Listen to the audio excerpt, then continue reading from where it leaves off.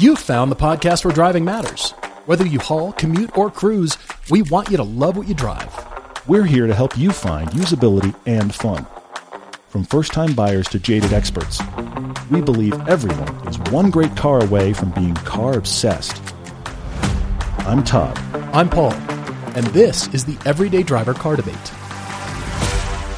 Hello, everybody. It is Friday again. Thank you for joining us. We always love having you guys with us on the podcast.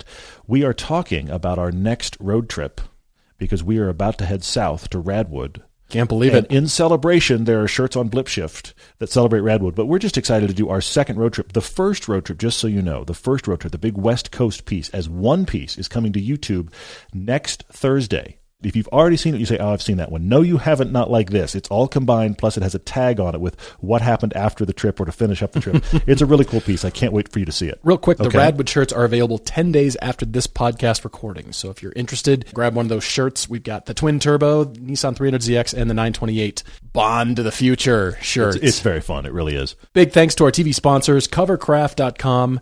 Use the code Everyday22 for a 10% discount and free shipping. And also GriosGarage.com. You've heard us talk about Grios. You can use the code eDriver for 15% off liquids and 10% off everything else. Haggerty, Drivers Club, DriveShare, MotorsportReg.com, and Garage and Social. Mm-hmm. And also, we're thrilled to be partnered with CarParts.com. Yeah. If you haven't seen our landing page, go to CarParts.com/Everyday Driver, and there's a photo of us. Look, there right we there. are. It's like we're legit or something. Oh my gosh. It's crazy. We're a part of the Car Parts family. We're glad to have them with us. They've been really helpful on this latest TV season. You'll obviously hear them on the podcast going forward. But guys, all of our sponsors are the key thing to being able to do TV. And while we're talking TV real quickly, tomorrow, Saturday, on the Motor Trend cable channel is the restart of Season 10. Yes, starts with episode 1, which is a good place to start, which is the inspiration episode. You drive the car that inspired you, and so do I, and then we drive our current cars of the past. So all of that is happening, and of course, they're also on Amazon Prime as well. Good news, everyone. The Canoo pickup truck has won an award. You're kidding. You, of all people, would find that, wouldn't you? Do you just have a Canoo alert set up so you have something to rant about? I set up notifications for Canoo. You did, didn't you? The 2022 German Design Awards jury has bestowed the prize for excellent product design in passenger vehicles. Were they blindfolded when this happened? Thank you. Maybe. Is this throwing darts? What did happen? What? Seriously? Here's the statement from the jury. Okay. The electric and sustainably produced pickup truck combines minimalistic design language with maximum functionality, versatility, and flexibility, thus completely dissolving the boundaries between commercial vehicle and passenger car. That's a good thing? Commercial vehicles don't do quintuple duty as the sports car, work truck, date night, car, family trip, autocross, track driving, canyon runs, dress up and go to dinner vehicle. No. Well, but there should be a brick wall between commercial vehicle and your passenger car. That's craziness because I agree. Want the boundary dissolved. I want it built back up. I want it to be impenetrable. Do not make the dissolving the boundaries.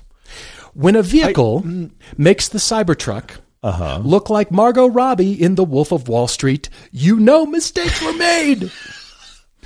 Paul is on Rant Central right now, by the way.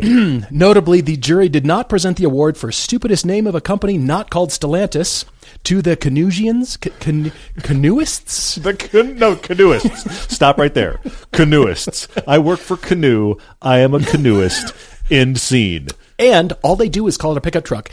And by the way, Canoo, Maserati is way ahead of you guys because anything in Italian sounds so much better. It's just, you remember Jamie Lee Curtis in A Fish Called Wanda? Whenever Kevin Kline would speak to her in Italian, her eyes rolled back and she just grabbed onto things. And then John Cleese started speaking to her in French and Russian and all kinds of things. Yes, for sure. Same kind of thing. Automoblocks toy cars look way better than this stupid thing. Autoblocks are awesome. Yes. With all acknowledgement to Patrick Colello, he's the designer who conceived Automoblocks. Yeah. They look better. The toy cars look better than the stupid Canoo. You're a canoeist. Does it come with an oar? A canoeist. No. There should be no dissolve the boundaries.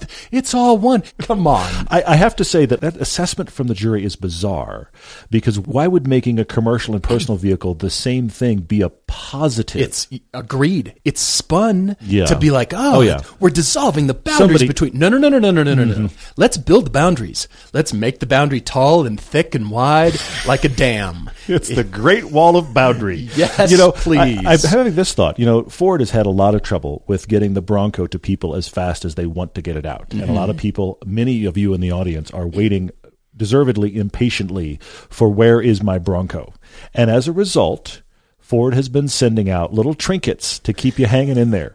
There was a map. There was literally a flag to put your flag in the ground. There was absolutely a hammock that said "Hang in there" on it. Hang in there, everyone. When the Canoo gets behind schedule, are they going to ship out paddles? They should ship out a paddle. You're going to get a paddle. I want it hand carved. Hang in there. I want mine out of walnut. The paddle will have better materials than the actual interior of the vehicle. Here's your Canoo paddle. Hang in there. Going to use it to spread jam on my toast. We now have an auto parts partnership with CarParts.com. CarParts.com is the smarter way to shop for auto parts. Their fast, mobile-friendly experience makes it easy to shop for the parts you need when you need them. Just enter the year, make, and model of your vehicle. Start shopping and start saving. It's that simple. CarParts.com stocks their own inventory, cutting out the middleman and passing the savings on to you. And they're offering even more savings for our audience. Whether you've been in a collision, working on your project car, or need to catch up on maintenance, visit CarParts.com/everydaydriver for 10% off of $100 or more on select brands. Get the right parts right now at CarParts.com. In spite of all of that, we do have two really good car debates coming up. We've got Mike writing to us from Colorado, and we also have Jeremy writing to us from New York. And, of course, as always, many great questions from you guys, so we should dive right in. Mike M. in Falcon, Colorado, is shooting the moon. Okay. He's a long-time listener, first-time writer. Mike, thank you so much. Really appreciate it. He's trying to figure out which direction he should go with his cars. He's 35 years old, married with a toddler, and another kiddo on the way. Wow, busy. All right. Yeah, congratulations on your growing family. He has a 40-mile round-trip commute on beautiful side roads. Okay. His current garage, which he sent photos of, has 3 different 6-cylinder configurations. This took thought. I can tell that thought went into this, for sure. Mm-hmm. His Minister of Finance has an Atlas. They're leaving that alone. Okay, so he calls that the VR. It's the VR6, all right? Mm-hmm. He dailies a 2013 BMW X1 35i. Inline 6. Okay. And the weekend car is a year 2000 Porsche 986S Boxster, flat 6.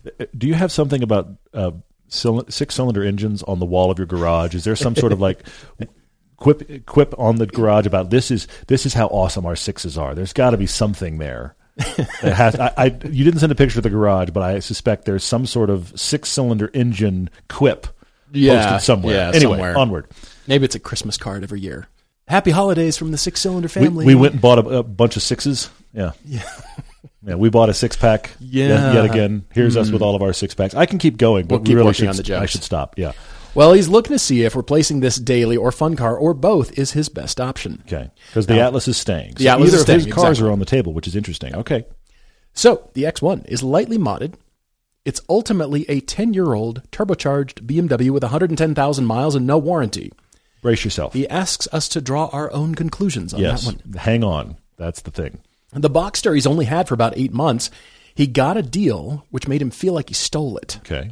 120,000 miles, a few quirks here and there, but it's a solid driver, he says. Okay. Who wants a Boxster? It's a year 2000 986S. You're leading. You're teasing us as to where this is going. Yeah. His previous fun cars have included a 400 wheel horsepower VR6 Turbo Mark 4. Mark 4 GTI. Wow. 400 horsepower. Wow. Okay. All right. He's also had an E36 M3. Now, he's had this X1 for 6 years, and he feels like he's ready for something else. I think you are. Yes. With one kid in booster and soon another in a baby seat, the rear seat room would be important in a potential replacement. The current car is a bit tight, he says. Okay. All right. True family hauler size is not necessary. He acknowledges the Atlas for that. For sure.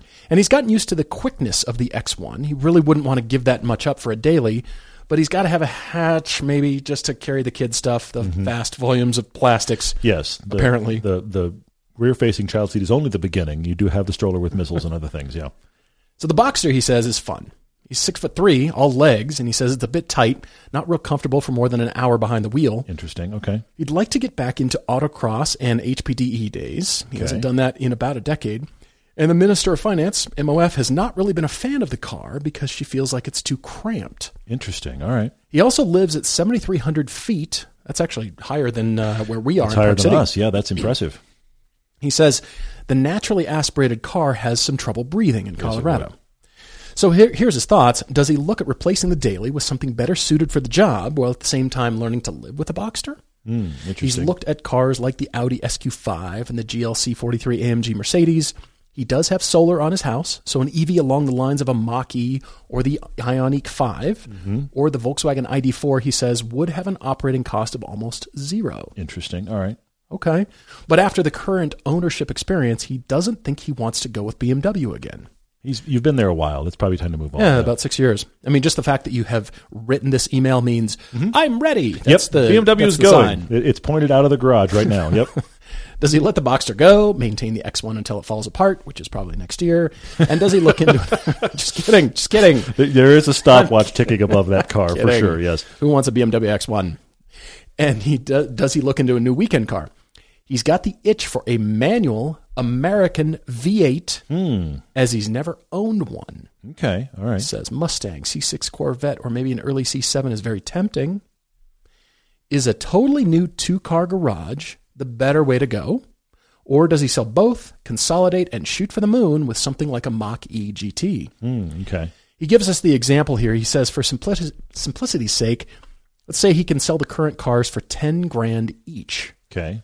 At that point, he would be more than comfortable financing up to $50,000, and the MOF would more likely allow maxing out the budget for a daily than a weekend car. I could see that. I can see that for sure, yeah. Although I think that Boxster's got to be worth like 15 at this point. Right now, unless it's in terrible shape, it's got to be worth at least that. I agree with that, yeah. And we can, but 10 for sure. Can get that sold. 10 is safe because we had Boxsters featured in our $8,000 or less situation, and they're still out there for that. You don't say anything about the condition of your car, so 10 is safe for sure.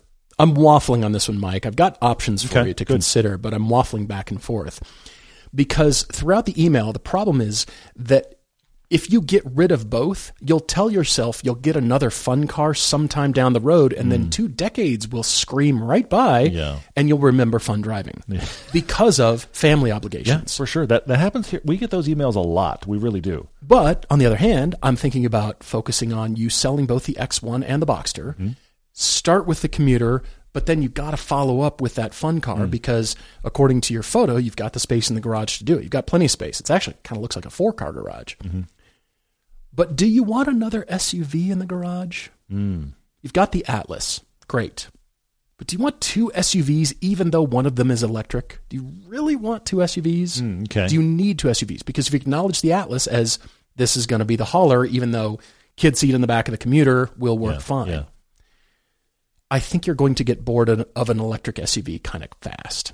I just have that sense. Certainly, if you have no dedicated fun car in the garage, I could certainly see that. Yeah. My manual options for you include the 2022 Honda Civic Si. That could be a lot of fun. Very good. Great back seat. The Hyundai Veloster N, or my new special favorite, my new friend, the 2022 Mini Cooper JCW. You like that car, and it deserves it. It's expensive, but it deserves it. It is. But again, we've gotten rid of both cars. You've got up to $50,000. We're not spending that much on the commuter. Now, it's got back seats, but they're kind of hard to access. But you wouldn't have the kids back there all the time because of the Atlas. You know what? That car would be very fun in the daily and also fun to chuck around just for the heck of it. And tall people fit in it. Yes, that's the other thing about the Mini that's very surprising. And the Civic Si, I hate to keep beating this horse, but the Civic Si has more space than the bigger car, the Acura TLX. It has a lot of space. Yeah. Shoot, if we're talking about Civic Si, the Integra launches this year. It's a different flavor. But it's going to be a hatchback. That's the key thing. That'll be the hatch that the Si doesn't have. That's an interesting thought. I wonder if it has all-wheel drive because it's an Acura product. Maybe. I mean, that's Acura's thing. Yeah, you're right. Their super handling all-wheel drive is awesome. That would be, we'll see. Shoot. What about a Nissan Z? But then you give up the backseat space. Those are all manual options. But as far as the automatic options, Mazda 3 Turbo, I love that car. That's a great one. I think you'd have a great time with it. And because it is automatic, I think it would kind of force you to go get a manual fun car. Maybe. In a weird way. Maybe, yeah. I love the car, great to drive. It's the commuter, automatic, but you'd still crave it enough. And by buying an automatic deliberately, it would make you go buy the fun car. It wouldn't... You're not trying to do it all. Yeah, I see. You know what I mean? I had what else? The Genesis G70. I love the sedan. It might be a little big for what you're looking for, but I think it's great. And then I also thought of the GR Supra. It's an automatic, but that is a car that could do both for you. You could have a great time. Got the Atlas. No kids in that one, but I mean, you could, but not both of them. But plan for this new third car. Whatever you decide, either of these, manual or automatic options for you. That GR86, I cannot recommend them more highly. They're just so much dang fun with all the power. Yeah, okay. But I hear you about American Muscle, and that's really the thrust of your email here. Maybe that comes later. And so what I'm thinking about now, but you've got to make a promise to yourself, not to us, but to yourself, is to save for that C8 or the C7 or something. Yeah, You've got the Civic Si now or something, the Mazda 3 Turbo, and then now you're just kind of squirreling money away, and the kids come, and you're get used to that, see how that situation unfolds, and then you're saving towards that C8 or something like that. Because I would like American Muscle for you, but I hear you. You're going to want something that is really definitive in that category, not just. Yeah. I don't know if a Mustang will. That was my struggle here too, is that the Mustang and Camaro, unless you get a very specialized one, but then there's still, and this is not intended as a slight, there's still Mustangs and Camaro. I think you need to be upper into the Corvette. It's a little more definitive there for sure. I do agree with that. Yeah. And shoot, Mike, I've even seen 1LT C8s right now for under $100,000. Yeah. Saw one for 94. Now it's a 1LT. Yeah, yeah. Okay, but it's not like the thing that you. Maybe that will work for your autocross. It's not a C3. It is a C8. Yeah. It's a C8, but still, okay, maybe the seats aren't quite as great, but it's not a car you spend as much time in, and you can do different track things with it. And you can do, the getaway kind of thing. You can do the high-speed tracking, whatever. That's why I'm kind of waffling for you, because I want you to have a great commuter, but I don't want to just divide your $50,000 budget up and say, okay, get a, Miata, kind of a recipe like that, and then go get a $40,000 something. You certainly could, but I see you wanting something more special in your life down the road, but maybe it's a step by step. Maybe it's not both all at once. Interesting. Okay. Mike, I actually am kind of aligning with Paul on this, because I think both those cars go, but I don't think they go at the exact same time. The X1 and the Boxster. I think they both. I think you need to plan for them both to go. So don't rip the Band-Aid off all the way. Yeah, but let's. The Just X1 halfway. should go out. And the thing that you mentioned here that's interesting is you are talking about the possibility of a full electric, and I really connected with that, because you're talking about commuter. True. And I think what's interesting is I think you need to plan this two ways. The X1 goes, and you figure out your commuter. And then I want you to be strategic with the Boxster, because the thing I find most interesting about your discussion with the Boxster is the fact that you don't fit well enough. That intrigues me. So if that car feels small, that means we have to go bigger for your fun car. Now, I did think you could go, I know you don't really want to get another BMW, you could go BMW Z4, because I actually think it has more space than the Boxster. I was very surprised when I owned one. Yeah. You don't really want to go BMW. But the MOF has influence on this decision here. And that's older BMW. So maybe that's out. But what I think you need to do is consider the fact that that Boxster has probably never been worth more than it's worth right now. True. So I'm not saying post it this second, but build a plan. Get the commuter solved, and then build a plan. And I want you, while the Boxster hangs on, after we get your commuter, while the Boxster hangs on, I want you to think about, when do I want to sell this? Not if, when do I want to sell this? Yeah. And drive it enough to have a real clear sense of, what do I want out of my next fun car? And I'm going to circle back to that, but let's solve the commuter thing first. And your electric thing struck me, because I think I did like your alts, Paul, which the ones that connected with me was the Civic Si is excellent, and the Veloster N is excellent, as you could do kind of a single car or a commuter. And I love that you bring up the Mini, because the Mini would be crazy fun. It'd be a great dad car. I do like all of those. But in the electric world, what about a used Chevy Bolt? Okay. Many of those are out there. Battery replacement has either just happened or is in the process. We know people that have bought them, love them, and have unloaded them because of the battery replacement. We know people that have bought them, love them, have gotten a new battery, and continue to drive them. Mm-hmm, mm-hmm. This makes it one of those cars that some people are dumping, but they're going to still want to get rid of them. They're not going to get crushed. So what about a used Chevy Bolt? Or if that's not interesting enough, you said your commute is 40 miles round trip. You know what you could pull off with that? It's a BMW i3. They are cheap. They've remained cheap, they actually, are cheap throughout all this car craziness. You can get one of those. You can get enough of your commute done in that all-electric car. It does have small but somewhat usable back seats if you need them. It's an all-electric that could be a perfectly good commuter. The Bolt is much more versatile than the i3, but maybe you can't pull off the Bolt or don't want it or whatever. So there's the i3 as an alt there. And then I think you start shopping Corvettes. You brought them up. That is the muscle car you want. Yeah. You need to shop either the Grand Sport version of the C6 or possibly, if you really want to balance the scales from your electric car, get the big 7-liter Z06 version. That will balance the world there for sure. Or possibly the base version with the ZL1 pack. Z51, sorry. Thank you. There it is. It's all the Z packages that GM has. You can put them on their trucks. Anyway, that one on a C7 base Corvette would be something you would love. Those may not be down in your budget yet, but they do exist. So that's an option. I think you have to shop Corvette based on your V8 love or interest, because I do agree with you, Paul. I don't think that the Mustang or Camaro, as good as they are going to be interesting enough. If you were just shopping for back roads, I would actually say get the Camaro, because I think it handles better. The Mustang has more flavor, like personality, because it's more raw. Yes. The Camaro handles better. If you're chasing autocross and track days, the Camaro is the one you want of those two. But I think the Vet just trumps them all of those. Yeah. So I would love to see you rocking a Bolt or an i3. Again, I'm back at BMW, but a Bolt or an i3 for your electric, and then go shopping Corvettes, strategically sell your Boxster for cash, and go Corvette shopping. I'm wondering if you've got the Chevy Bolt and the C8 Corvette in your garage. What are your license plates to balance the two equations? Like, what do you have there? Or even C6 or C7? Like, the Bolt and the Vet. That's good. That's very good. Like, what is that? You've heard us talk about drive homework because it's vital to drive a lot of things when you're trying to find your next car. Knowing your options is incredibly important. And this applies to online shopping too. You don't want to search just one website unless that site is searching all the other ones for you. That's why we love Auto Tempest. We know you've heard us talk about it before, and we hope you've already seen how far you can shop with just one search. Auto Tempest pulls from all the top used car sites at once, so you know you won't miss that ideal car. Autotempest.com. All the cars, one search.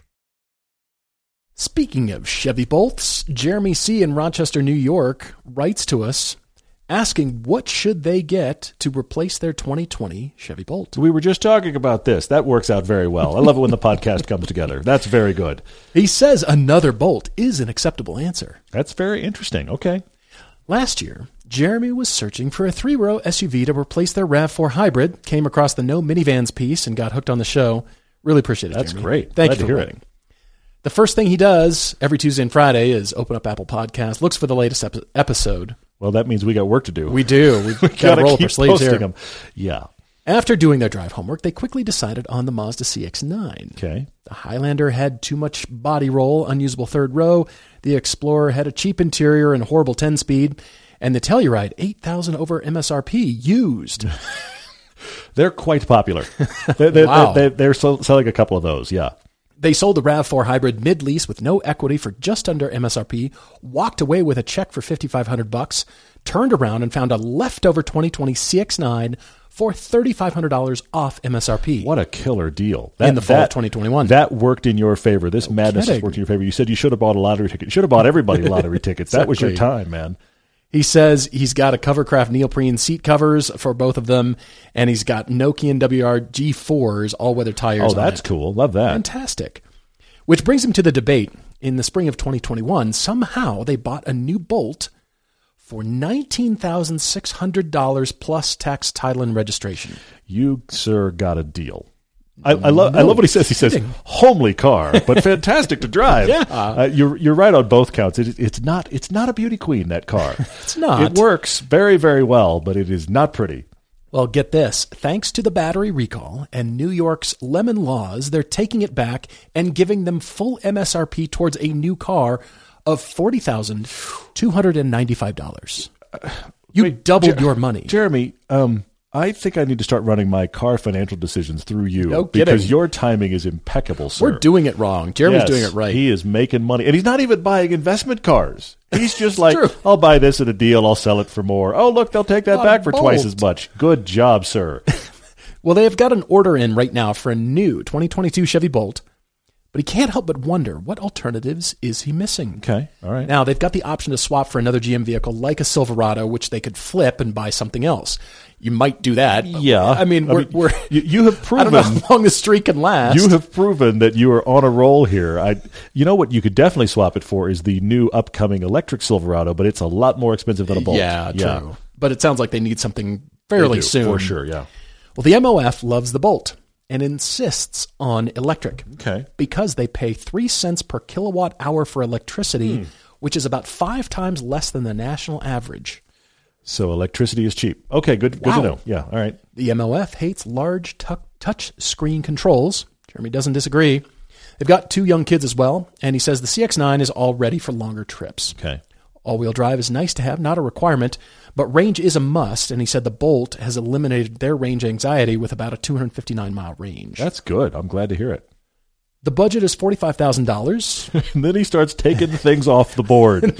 He's like, by the way, before we get there, the Volkswagen ID4, terrible reviews. He sends us links to bad reviews. He's like, that one is off the table. The Mach-E, which we really like. Watch our ID4 Mach-E Tesla Model Y piece on either Amazon or possibly on YouTube. He said they don't like the giant screen, which is too bad because as giant screens go, Ford did a really good job on the Mach-E. But you can see what that's going to do because that means that the Tesla is right out.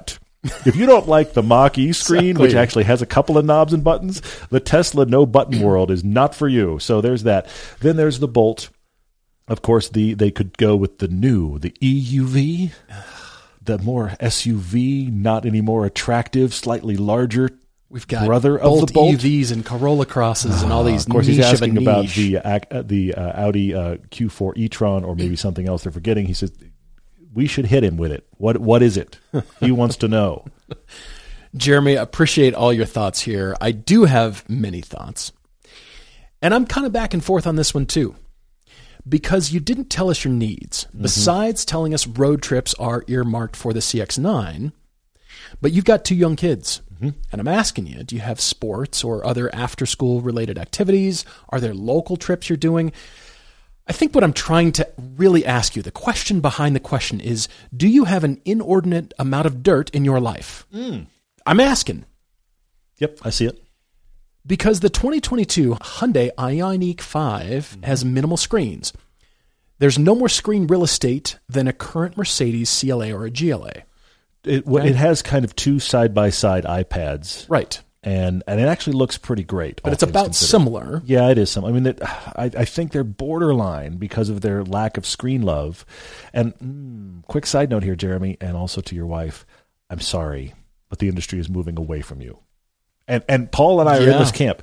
The industry is moving toward more screens more of the time. This ship is sailing, and as people go into electrics, they are making an equal sign between an electric car means more screens. So here you want an electric car without screens, and I hate to say it, but it doesn't really exist. Not only has the ship sailed, it's sunk. I mean, I think you can hear Celine Dion singing in the distance. Possibly, yes. Now, this Ioniq 5 has a claimed 256 miles range, but $55,725 isn't in your budget. Okay, so let's look at that companion vehicle, the Kia EV6. EPA estimated range of 310 miles. So both of those could work, but they're expensive, and we've been hearing things here and there about dealers marking those up even higher. Yeah, that's bad news. Which is why I ask about dirt. Okay. All right, I'm listening. And I suggest the Ford Maverick Hybrid. Oh, no, that's interesting. I know you've requested electric only, and I know your electricity is cheap. I'm wondering that despite the enormous growth of Tesla, I was just looking at the Gigafactory being built in Austin. It's freaking enormous, and it's one of 5 factories on the planet. That's what we hear. Electric cars still have a lot of sorting out to do. Yeah. Evidenced by your Chevy Bolt experience. which is genuinely excellent, but obviously the battery problems are real. Jeremy, if a gas-powered car were to be so faulty that all of these models were recalled, all of those gas-powered cars, it's a gigantic problem. I mean, not just, take it to your dealer to fix it. Like, we're taking it back from you. Now, I'm not talking about Dieselgate. Those VWs worked exceptionally well. They were just dirty. They were just illegal. But they worked great, and they weren't a danger to their owners. Yeah. Like the Bolt potentially was. Theoretically, yes. So what internal combustion engine powered car is a beta car nowadays? None. Yeah, you're right. None. You the know how buying this public works? would not accept that. It works the same way it has for 100 years. That's how We this works. don't want to be beta testers on gas-powered cars. That's an interesting point. We just seem to have blinders on. If it's an electric, Yes. sure, try stuff out on me. If it's a gas car, it's like, why doesn't this work exactly like I expect? Right. That's interesting. I hadn't thought about that. People are willing to live with crappy door alignment and bad panel alignments on most Teslas just so they can have one. Yeah, but I think it's broader than Tesla. I think you've hit on something. It's that electric thing that people are like, well, that's not what I expected, but I guess I'll be okay with it. We would never do Because that it's if we electric. bought a new version of the car you currently own. You would never accept it to be worse. I'm Ever. going to scroll back up on your email. I love you mentioned the Volkswagen ID4. Terrible reviews. That car is built so well. It's built very well. It's so good. It's too bad it's not better to drive and work with. Terrible to drive. The interface is horrible. The interface is awful. You will want to push it off a cliff. And it is finely put together. But man, are those door panels so nice. The door slam is just this German thunk. It's so great. But that's not why we buy cars. Yeah. And clearly, everybody's throwing out this metric when you're buying an electric car. Interesting. So are you going to go get a Tesla? Is that kind of the same? Yeah. For comparison's sake, I found a 2012 Porsche Cayenne Turbo with 77,000 miles Whoa. for $39,900. Yeah, that's tempting. It's at a dealership in Arizona. It's called Plaza Motors AZ. It's one of my go-to. What year? It's a 2012, so it's 10 years old. Okay, but it's the turbo? But it's the Cayenne Turbo, fully loaded, Whoa. 77,000 miles. That's after they sorted that V8 too. That's a fine. Exactly right. Yeah. So with proper maintenance done, I wager it'll cost less to own for a few years than the initial outlay of cash for a brand new, possibly marked up electric vehicle. And now you're driving a Cayenne Turbo. I'm not including the tax credit. Sure. This is only for comparison's sake. Yeah, and I know you want throwing electric. it out. Yeah. And I think you've had electric in your life. So you're already used to that kind of electric ownership. Whether you have a charger at your house or not, you're used to adjustments in your life to make charging happen. Yeah, for sure. Okay? So that's why I think you can go get something else electric. But I just wanted to put that out there so you know that is a choice. If you go electric, especially with these the Hyundai or the Kia, I like both of them. They're both very different for very different reasons.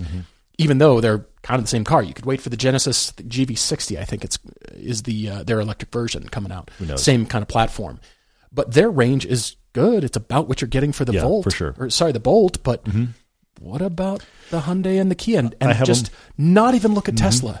Yeah, well, clearly Tesla's out because it's screen only. I have both the Ioniq and the EV6 on my list for the same reasons. Because of screen. They're like the minimal you can do. I hate to say it, Jeremy, to you and your wife. I hate to say it, but the screen thing is a reality. I mean, let's go back to your Bolt. 2 big screens in the Bolt. Now, not as far as electric cars go, those screens are surprisingly small. Yeah. But there's 2 screens. There's the center console screen and there's the one in front of you. And that is the same thing the Ioniq and the EV6 are doing. Both those screens are larger than you're used to in the Bolt. But in the world of we must put screens in everything, they're small-ish.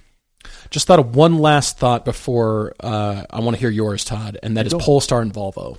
Yeah, those are good. That just occurred to me because those screens aren't huge, You're right. But screens are a reality, as you're saying. Anyway, continue. No, that's the thing. Is this is the way they're all being built, and it's leading its way into normal cars, non-electric cars, as evidenced by our recent GTI piece. We had GTI versus Civic Si, and we talked about the interface there, and then we did a test drive that just dropped on the Test Drive Videos channel, where we just had our test drive of the Mark 8 GTI, and it has the exact same screen interface as that Volkswagen ID4. And guess what?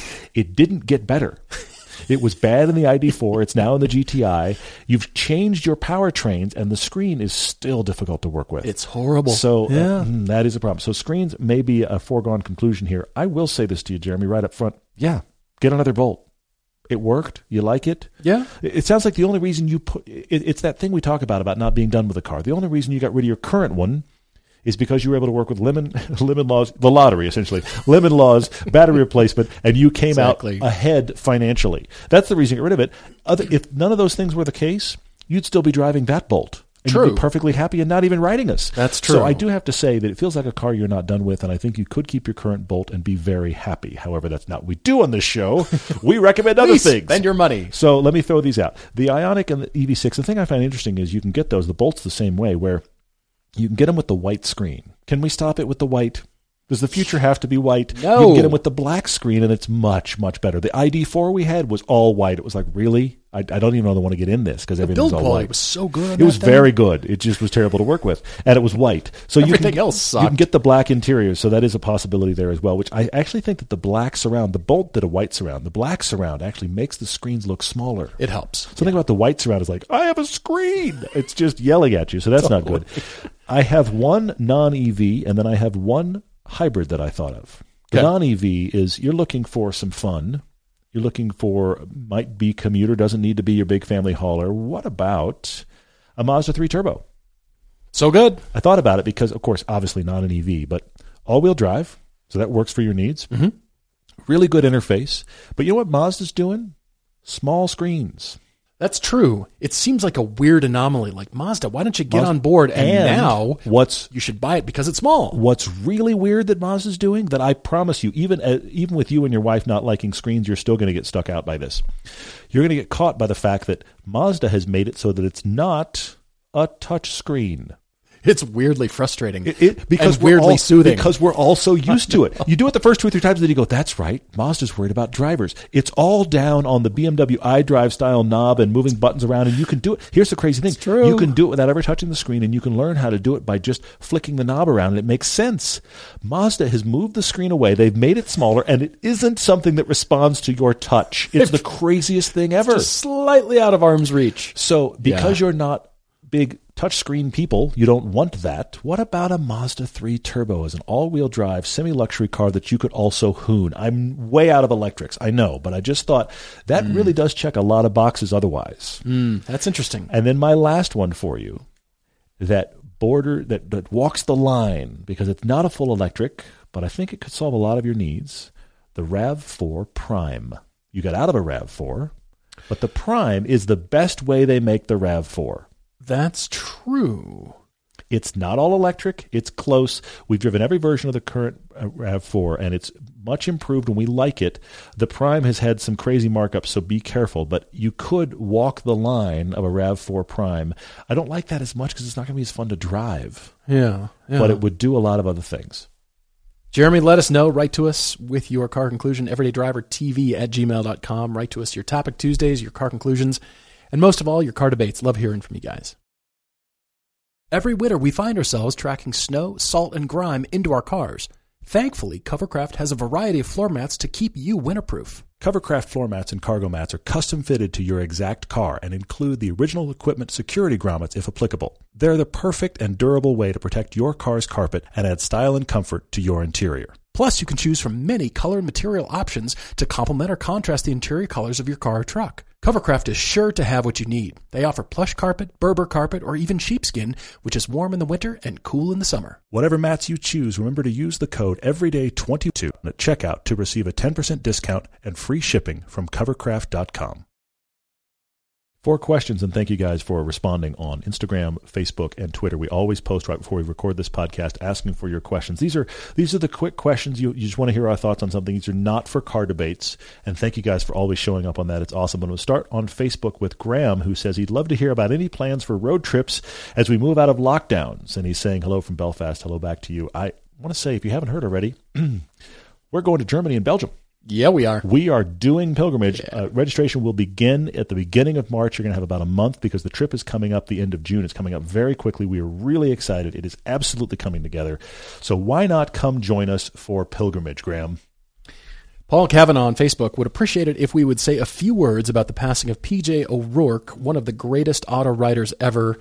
Yes, we agree. He was an auto writer for Car and Driver for many years and a political satirist. But the articles that they're republishing now, which is great because they're pulling all these things out. He was phenomenal. Yeah. He drove a Ferrari 308 GTS across the U.S. from New Jersey to Los Angeles in June 1980. Okay. So it could be in a movie called Don't Eat the Snow in Hawaii, which, as far as I can tell, was the pilot episode of Magnum P.I. Interesting. Because he's in a 308 GTS blasting across the U.S. The Ferrari headquarters were in New Jersey. Yeah. Got in it, and it's fantastic. Oh, it's yeah? so That's great cool. to I have read. That sounds great. Yes, he is proving he was one of the greatest ever. That's very cool. Sean Patrick on Instagram, you're going to set this up, Sean, and I'm going to knock it down. I hate to say it this way, but you say, what road was used in our recent YouTube piece? We just put it on YouTube, the 86 versus Miata. What road is that, Sean? Come to the Utah meetup in September. Thank you. Because that's one of the roads we do. Just come out. Let's do that road. It'd be great. B. Swensky asks me about a current situation with a container ship as of this recording. Oh, this is ugly. This is ugly. A container ship has caught fire in the middle of the ocean. Mm-hmm. It is a car carrier currently carrying a lot of Volkswagen AG products. Like 4,000 cars on that ship. And no crew anymore. That's the thing that's interesting. Yes. Look, I'm very glad everybody's safe. Everybody's gotten off. But crew. the ship started burning with 4,000 cars on it. They left the ship burning and they got off the ship, which means no crew, burning ship, 4,000 cars, Audis, Volkswagens, and Porsches. We've even heard that our friend Matt Farah is pretty sure, based on what the dealer has told him, that a car that he had on order from Porsche that he has been waiting impatiently for is currently floating in the Atlantic on an on-fire ship. This is an ongoing situation right now. Yes, it is. There is no resolution. But the question from Brandon is, ignoring the ecological impact of this tragedy, at what ratio of Taos? Tauoses to 9/11s does this loss become a net positive to society? Oh, I see. Essentially, he asks, is the Taos as bad as the 9/11 is good, or would we need to drown hundreds of them to balance the scales? So what he's saying is, if we lose 10 9/11s but 1,000 Taos, are we equal? Have we balanced the scale? No, it's got to be a wider ratio, Brandon. It's got to be about 10,000 to 10 9/11s, maybe? Wow. We'll just say 10 Porsches of any ilk, whatever that is, because, hashtag drown the Taos. You made a hashtag. Yes, I did. Oh, no. Somebody use that, please. I can't wait to see that. Mr. McGillicuddy on Twitter says he's currently holding off on purchasing a fun car because he's waiting to see what prices are going to do. Aren't we all, by the way? We're all waiting, and we're hoping they're going to settle out some. I think they're going to settle. They're not going to retreat back to where they were, but I think they're going to settle some. So he says, meanwhile, he's just going to rent a lot of fun cars this summer to hold him over. But he's in central Pennsylvania, and he's checked Turo, drive share, everywhere, and he doesn't have a lot of options in his area. He's asking what the other suggestions are, and you're not going to like my suggestion, but it is the right one. You need to go somewhere else. You need to take a trip to Scottsdale, Arizona, to Las Vegas, to Los Angeles, to somewhere that has decent roads and good weather all the time. See, you could go to Florida, but then where are the good roads? Yeah. Okay, so you got to go somewhere with good roads, and most of those places, I will tell you right now that Vegas and LA have an unbelievable source of cars that you can rent on any of those sites because they get tourist traffic like crazy. There are good roads, there's good weather. You need to plan a trip with your significant other, and part of the trip is that driving. Just make it a trip to one of those places and get on Turo or Drive Share and be like, look what they have now. Right. Kazi Chav asks if there's such a thing as an engaging big luxury sedan. It was thought they were mutually exclusive, but after watching the recent Genesis G70 piece, it seems like they might not be. Because you said Genesis G70, I know what you mean, but engaging can mean different things to different people. That's why the Charger Hellcat still sells so well. Yes, it has a rocket under the hood, but yeah. It's not a car you want to take on a twisty road. You will feel the weight instantly. It is quite large. Same thing with the large BMW sedans. You would think that they're amazing because they're BMWs. And in some respects they are, but BMW has weirdly become sort of antithetical to the driving experience because as good as that initial turn-in is, then you'll feel the deadness of the electric power steering rack and some other quirk about the car that will make you instantly not love how it turned in. Mm-hmm. It's like they cancel each other out. Whereas Mercedes, on the other hand, you take a Mercedes AMG, we'll say the E63, holy moly. Yeah. Not only does it move, not only is it good at straight line power, but the steering is engaging, especially on the AMG cars. Yeah, Not so much true. on the AMGs regular are Mercedes superb in models. that, yeah. But the AMG cars are fascinating because you don't expect it. Yeah. You come away thinking, all right, just a big, powerful, luxurious, expensive sedan. Not too engaging. Well, this is what they are. What we discovered with our cheap sedan challenge. Mm-hmm. You happen to get... I still can't believe you bought a You bought a Quattroporte. Nobody could believe it, least of all me. But... you know what? That was a sports car in its dynamics, in spite of being a big luxury car and a money pit. But it was a sports car. Why do I buy money pits? I don't know. There's a lot of discussion coming on that. Yeah. But then I bought the Phaeton. Kind of a money pit. Man who owns Lotus buys Phaeton. That's the headline. True. And I will admit that I enjoyed it for all the things it was, and the Lotus wasn't. Yeah. And dynamic was not in that car's repertoire at all. You did cackle about that. You loved it for weird reasons. I just enjoyed it for its weird luxury. So it's not typically something that they're good at. But he brings up the G70, which is a different class. That's like a mid-level class. Exactly. And those are small enough now that you can get some of them that are great, but you're actually dialing back luxury from the big boys. It's got like some of the luxury features of the big boys, but it's finding that middle ground by being really, really fun to drive, and then has some of those luxury features. But see, now you can put those sports car metrics upon those sedans, like the Alfa Giulia Quadrifoglio. We love that, yeah. Yeah, we love it so much. It's an astounding car, and it's overlooked. But you can apply the sports car kind of thinking to this mid-level range, and if those cars in that range don't have them, it's glaring. It's almost like an error. Sure, yeah. They almost have to have that now, whereas the big sedans, nobody's requiring them to be that agile. That's interesting. I see that. Follow-up question from Peter. Are you there? Hello, Peter. He says, our high-performance cars, BMW M's, the Cadillac V's, the BMWs, Audi RS's, a waste if you don't track autocross, canyon drive, otherwise drive them very hard. Should you just opt for the lesser model instead, which is the class that we're talking about, that mid-level, save you money, still great to drive? Possibly. Does it frustrate us seeing them used as status symbols? Yes, it does. Or I have a fast car, bragging rights. Well, of course, absolutely. But, what people want is that status projected. And almost everybody uses their car as a projection of whatever they're into, whether you realize it or not. Well, but here's a product thing as well, because you talk about how cars are just big, expensive products a lot, and I want to bring up this reality. Yeah. Whatever it is you're currently buying, okay, if you find there's a better one than the version you're about to buy, you consider it. You might throw it out for budget, you might throw it out for some other reason, but if I'm going to buy this one, and you go, wait, it comes better? Well, I want the better. This is what happens. So while it makes sense to buy the one that you're actually going to use all of, we go, but I could afford there's a better one? Well, I could afford that, and we buy the better one. That is what happens. Alex HC09 has a question that I have pondered. Okay. It's a great question. He is completely throwing Track Daily Crush on its head and reworking the entire question. You seen this? Yeah, bring it. He is going to offer three things. Instead of Track Daily Crush, they are how often. One of them you can only do once in your lifetime. One of them you can do once every year, and the other one you can do once every week. And he's asking what our thoughts are. Okay. The three options are dinner with an F1 driver, a track day at Spa, and flight lessons in a P-51 Mustang from World War II.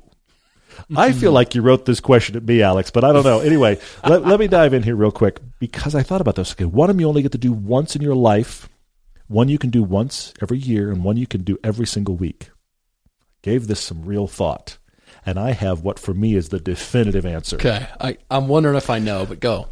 Dinner with an F1 driver sounds interesting, but I don't think you go out with these people because they're conversationalists. Though I do think Sebastian Vettel would be a laugh, because he seems like he's pretty loose, just pretty fun, Okay, yeah. But a lot of them seem like, I don't know that I want to hang out with you. You're an amazing driver, but I don't think I want to hang out with you. Can you imagine dinner with Kimi Räikkönen? No. That's going to be lots of quiet. Lots of quiet, okay? You're just going to be hearing yourself talk. Some of them are more interesting than others, but I think, you know what? I can have dinner with an F1 driver once. and say that I did it. It was very cool. And look, it may end up being the greatest dinner ever, but you know what? I'm good. Dinner with an F1 driver once. Okay. Once every year, private track day at Spa. Because there's a lot of racetracks in the world. Yeah. I private track day at Spa. Going. Yeah. And then every week I could be in a P51 Mustang. Tell me which day of the week that is. I will be there. Do I need to bring a helmet? How do I need to dress? What time are we starting? I will be early. You need coffee? I will bring you coffee. Let's do that. Every week? I kind of figured. Yeah. Done. Well, Freedom Van writes to us on Twitter with a question about the 5th generation Mustang that came out 16 years ago. It did. The much-anticipated Bronco came out this year, yes. So how long with this retro-futurism design language will it last? Seems like it's time for a new style. Not strictly speaking Ford, but you're right. Hasn't there been both? Well, the 911 is guilty of this. Yes. The 911 is not really styled anymore. It's tweaked. There's no styling going on. They put up the last version and they go, so what are we massaging? I'm opening that up because the Mustang is guilty of it. So is the Camaro. If you think about it, finally the Corvette has broken out of its own mold. You're right. That's a very good point. Whether you like it or you hate it, it looks different and it doesn't, quote unquote, look like a Corvette anymore. But now it kind of does because it's been out long enough where people now associate that with the future of Corvette. And now they can take that and dial it in. For sure. Interesting. Okay. But nothing about the C8 in comparison to the Mustang, the Camaro, and the 911 is retro-futuristic. That's a good point, too. Yeah. They were looking at Ferrari, and McLaren. Certainly. Which is fine. But they're looking at keeping the sports car around and then whatever future hybrid drivetrain to be stuffed into the tunnel with batteries, and it's coming. Maybe it's the Zora. It's going to ruin the front end of that car. I'm just putting it out there. It's going to ruin it. I hope not. Yeah. I hope not. But that styling now lends itself to breaking away from the classic shapes, the GT car. It's old news. Whereas the other cars, you have to change engine locations like Corvette did to break free. That's very good. Got Kirk Meyer asking us track rally drift, Jaguar F-Type R, Alpha Giulia QV, the Quadfolio, and the Tesla Plaid. From what I understand, that steering wheel in the Plaid does not lend itself to drifting whatsoever. I don't think it lends itself to driving, frankly. You're right. Straight line. Right. Here's the thing. If you want to do 0 to 60, that yoke is fine. You want to make some corners or even park it, prepare yourself to be confused. So actually, none of these actually suit the Tesla Plaid very much. It's still about, look how fast I can go in a straight line. Yes. But I will say big track for that. Rally, I can't stand either of those cars rallying, but how about the Jag F-Type R on rally? Because I want to drift the Giulia constantly. Yeah, for sure. That's why. I see that. Ted Adam Green asks, why doesn't the Macan get nearly as many recommendations as the 718 or the Panamera or the Cayenne? That's a good question. And I would say it's because the Macan is a middle ground car. It's phenomenal. It drives far better than it should. It's Porsche's hatchback. But it's quite expensive. Yeah. So if you're a hatchback buyer, you're buying, what, 30 grand, 40 grand maybe? Yeah, it's up there. The Cayenne like you want is probably twice that. So if you're going to go SUV, which the Macan claims to be, you're just going to go Cayenne. Because the Macan is not enough of an SUV. It's not big enough to be that. Here's the thing. The Macan doesn't even have as much room in it as the GTI. Shouldn't you, if you're looking for a hatchback, shouldn't you get a GTI? The Macan drives better. No question. It drives better. It's twice as expensive and it doesn't have as much space. It's a weird middle ground car where I wish the Macan were an actual hatchback instead of masquerading as an SUV. Then I think it'd get recommended more. So if you're coming to us and we're going to wind up in the Porsche camp recommending a sports car, Macan is out. We're going to go 718, 911, Cayman. We're going to do something like that. If you're coming to us looking for an SUV built by Porsche, we're going to go Cayenne because the Macan's not enough of an SUV. So here's the Macan, which candidly is brilliant, great to drive. Yeah. Kind of left in a no man's land. I'd say that's why at least I don't mention it as much. Matt Garrett 82 asks, if you're riding in an EV, are you allowed to say hit the gas or do you have to say hit the throttle? I think forever, for the rest of time, we should just hit the gas. Come on. We're always going to say that. We're going to all be trained to call it the accelerator. It's going to be the accelerator. push the magic button from the future that makes the thing. No, hit the gas. Let's go. Let's make this thing Let's move. go. What can she do? Thanks for all your questions. Hashtag drown the Taos. Drown the Taos. That should be a thing. We should put it on a shirt. It's just the hashtag. Exactly. It just has the hashtag and says drown the Taos, and on the back has our logo. That's a shirt we need to get built. All right. Nate, I need you, buddy. All right. Glub, glub. Looking forward to next time as usual. Cheers, everyone.